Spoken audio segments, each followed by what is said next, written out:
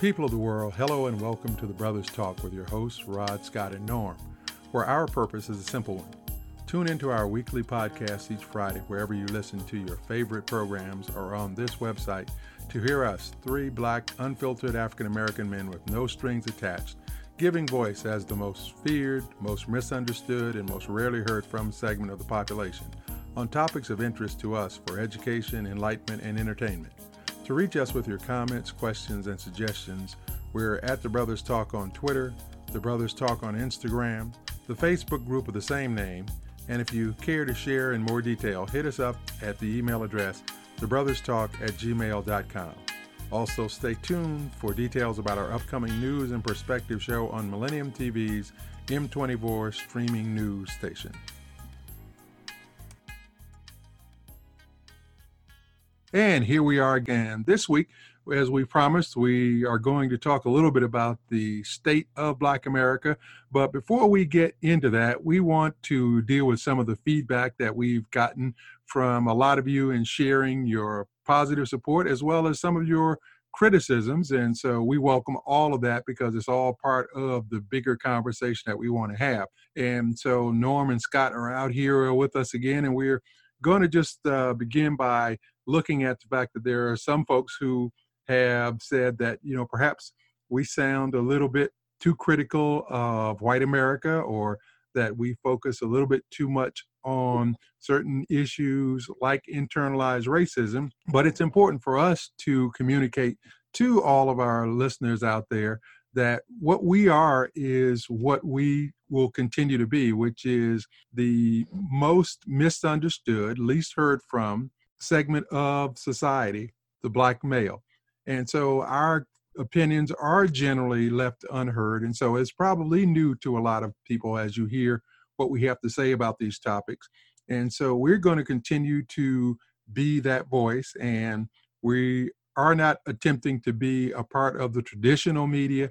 That is not our function. We think there's certainly enough of that out there already. So we just have to be who we are. Yeah, I just want to say that, first of all, I want to thank people for their feedback, whether it's positive or negative. We want all the feedback we can get. And also, I want to remind people to buy Black and support Black people. On that fourth podcast, I got a lot of pushback. Folks told me I sounded angry when I was telling the story about the experience I had in the elevator.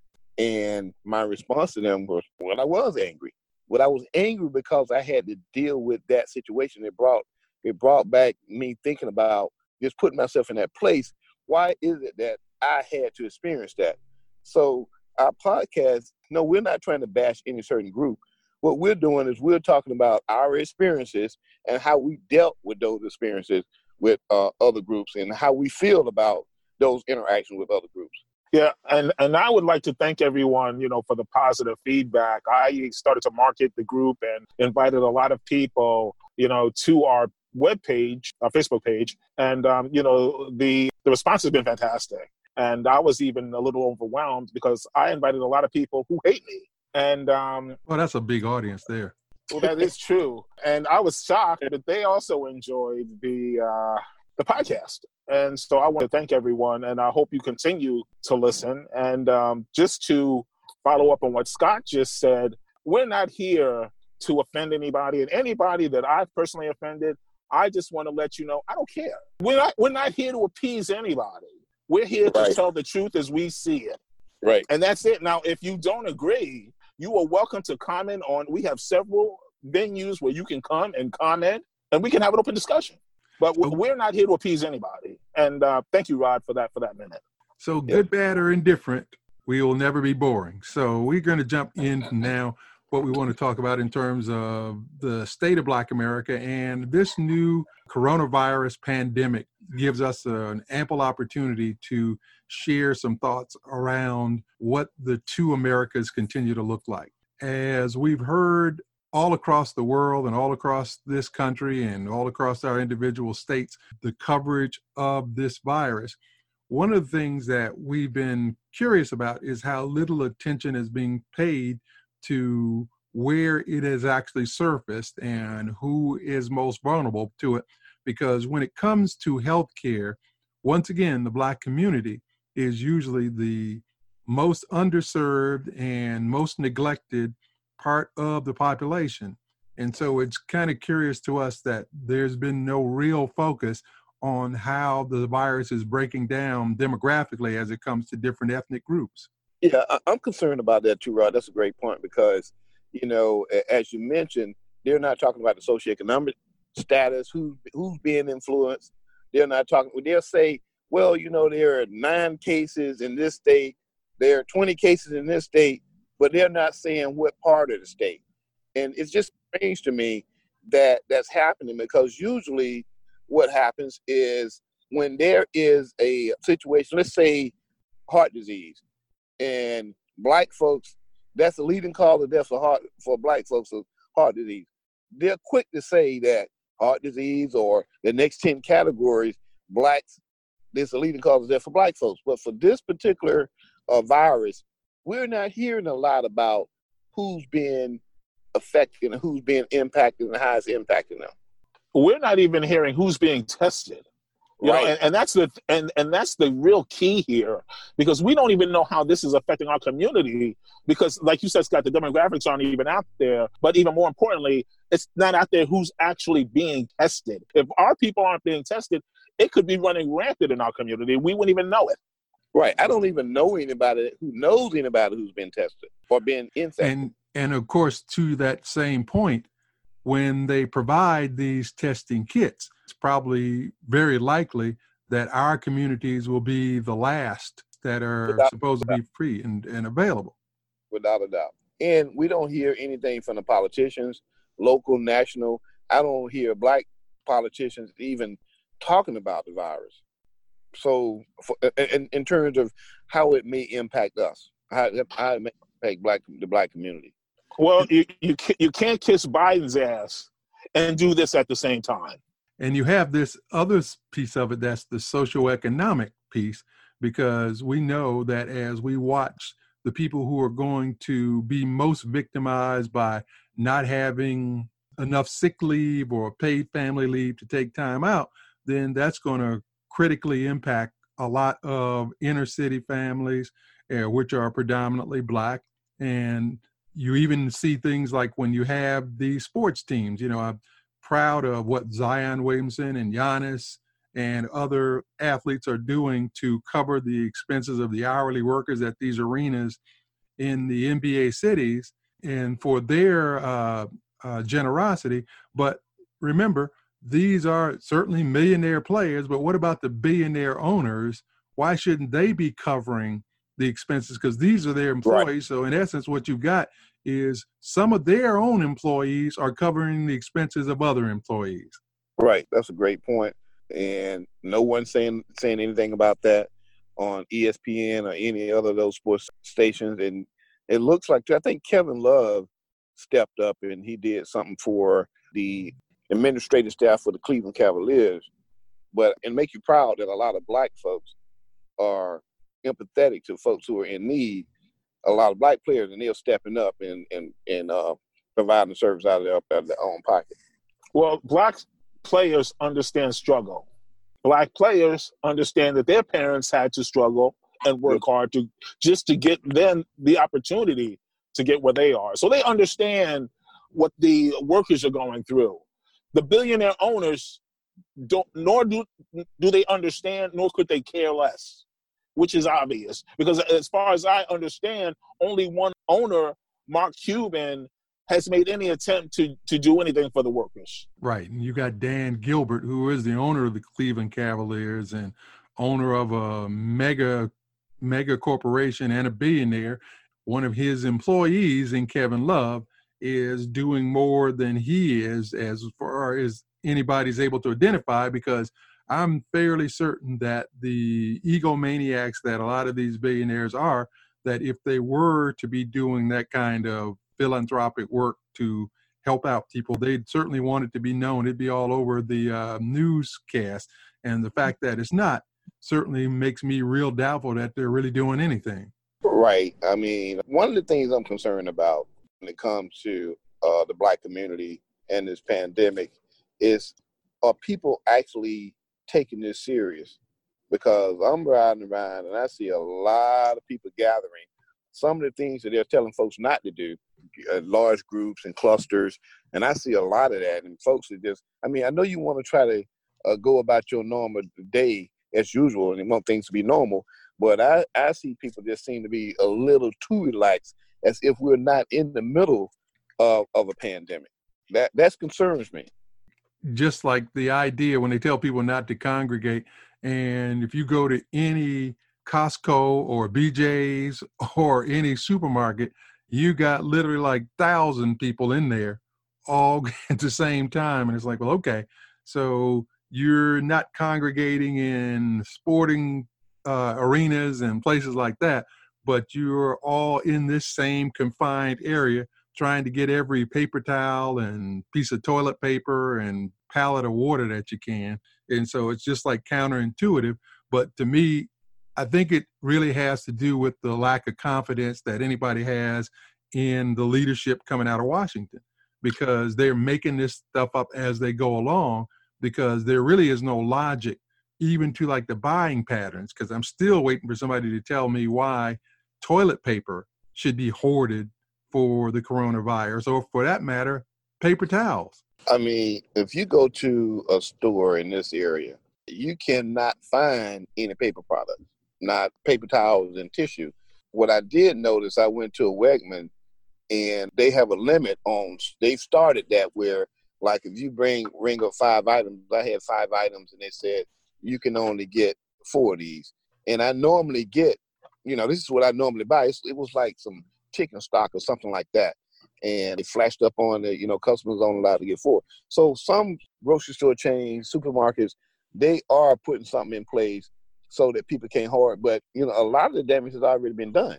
Yeah, not to mention they had to put out here in New Jersey, they had to put out the number to report price gouging, that if anybody is caught raising the prices of these products to exorbitant rates, they can be reported. And it's just symptomatic of what a true capitalist society is about, which is just taking advantage of any situation to increase profits and profitability. Yeah, that's the American way. That's the American way. But when we start talking about what's going on in terms of hoarding, the most vulnerable people, and usually it's our folks, they don't have the resources. They don't have the money. They don't have capital. They go out there and buy some of the necessities. You go in the grocery stores, you can't find any kind of meat and those paper products. And so the folks who have the wherewithal, the means, they're going in there and they're hoarding this stuff. And you got poor folks who, they have a lot of challenges in terms of, getting to the store, getting to the grocery store. And then in addition to that, not having the resources to buy a lot of this stuff, but they get there and it's not there. Yeah. I went to 4 grocery stores today and they were I got up early this morning I went to this Wegman. This lady told me that at 6:00 this morning, they had over 200 people waiting at the door. Yeah, that's just crazy. And I saw in like one of our local major shopping chains, I stopped by there a couple of days ago just to pick up a couple of items for my daughter's birthday. And I walked by the meat counter and all the chicken was gone. And I'm thinking to myself, okay, I see they still have, at this point, they still had beef, they still had pork. And I'm trying to figure out, so what is the point of buying up all the chicken? It's like, well, just like I said, there's a kind of madness that's going on that just defies logic. People are just being caught up in a kind of hysteria that if they see somebody pick up 4 or 5 packages of this, they just start picking up 4 or 5 packages too. And next thing you know, it's like all gone. And it's like, well, but nobody's giving them any clear direction.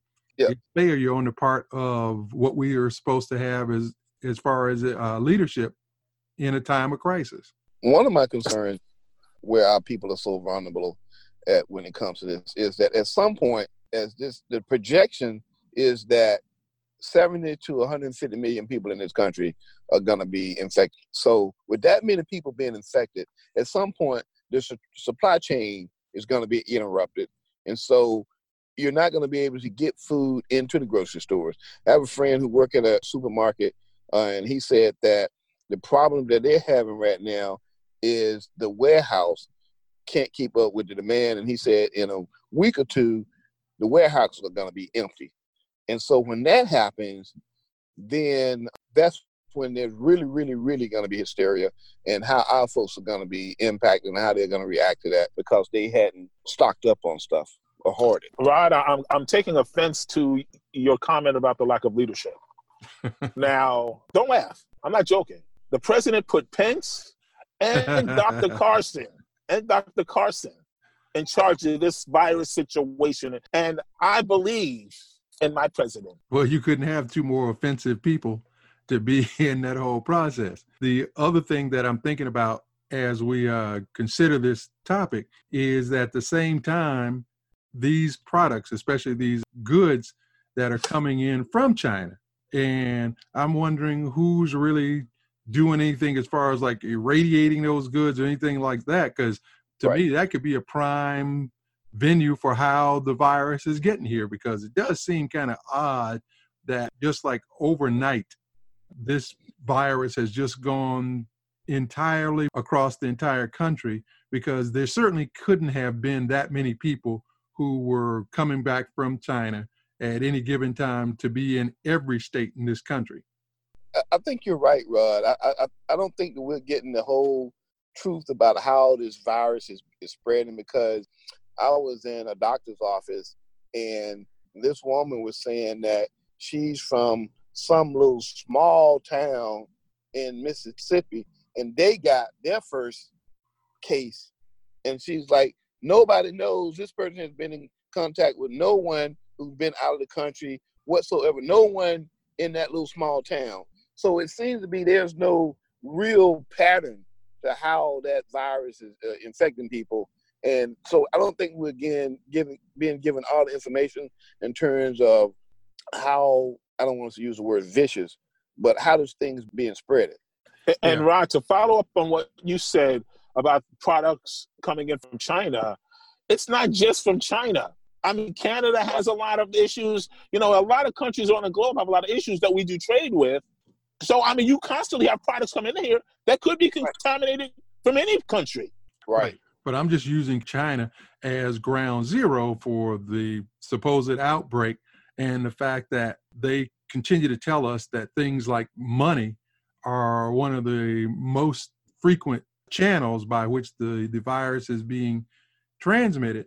And so if indeed paper cloth that is money, then certainly the paper that is used to wrap up a lot of these products that come from China and are shipped all across the country seem to me like they could certainly be a willing vehicle for this thing to be transmitted in the amount of time, because I certainly haven't seen anything slow up that process of people getting goods and products that are coming from China.